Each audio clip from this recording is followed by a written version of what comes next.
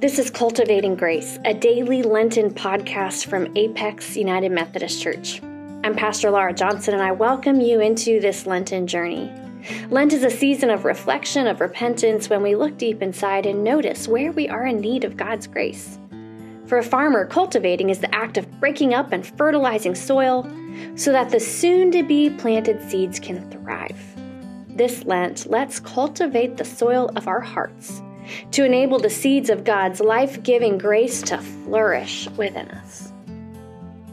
Today is March 5th, day 4 of Lent. This week, we are reflecting on some of the central practices that Christians have turned to over the years to help cultivate the soil of their hearts. Today's scripture focus describes a moment when Jesus teaches us about prayer. Matthew chapter 6, verses 5 through 8. And whenever you pray, do not be like the hypocrites, for they love to stand and pray in the synagogues and at the street corners so that they may be seen by others.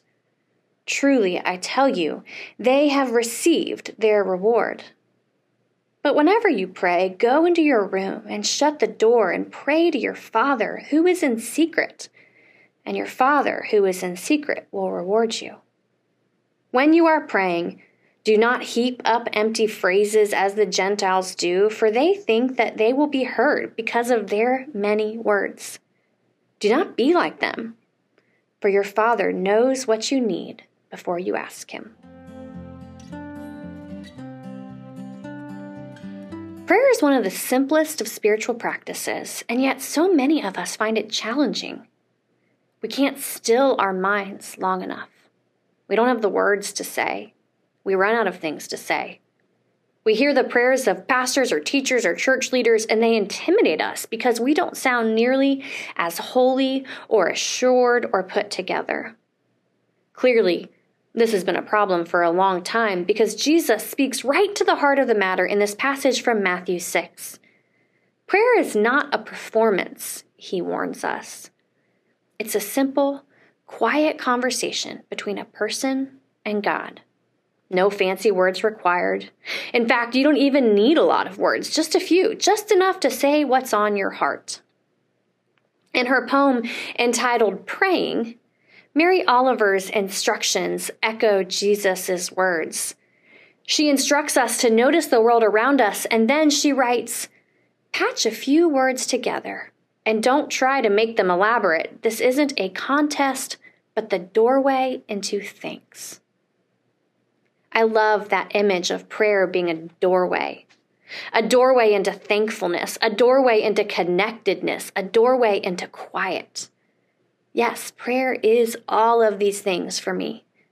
But most of all, prayer is the doorway that leads me home into the presence of God. In fact, a cornerstone of my own prayer life is a practice of centering. Here's how I do it. I find a quiet place and sit down. I've done this at my desk, in a parked car, waiting in the carpool line, at a doctor's office, in a sanctuary, in a garden, truly, anywhere where you can have a few moments of quiet will do.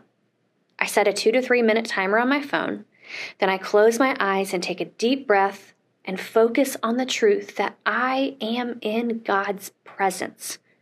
Wherever I am with God. I am in the presence of strength and might, of mercy and grace, of unconditional love. I reach out with my heart and mind to sense God near me, and by the time my timer goes off, I am ready to pray with simple words without feeling the need to be fancy or impressive. I am ready to just be myself with my God who loves me, who cares for me, who is for me. And I am ready to receive from God direction, correction, forgiveness, grace upon grace. I encourage you to try this practice of centering today. What other prayer practices can help you approach prayer as a doorway into thanks, into the presence of God? Remember, God isn't looking for fancy words or impressive theology. God is looking for you. God longs to connect with you, where you are and as you are. This is ultimately what prayer is all about. Thank you for joining us for today's Daily Lenten podcast. May you have the courage to till and prune, tend and water the garden in your soul, trusting that God is growing an abundance of grace within you.